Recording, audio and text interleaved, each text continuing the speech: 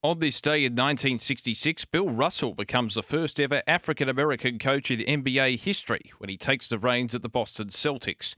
On this day in 1970, France defeats England 35-13 in Paris to earn a share of the Five Nations Rugby Championship with Wales.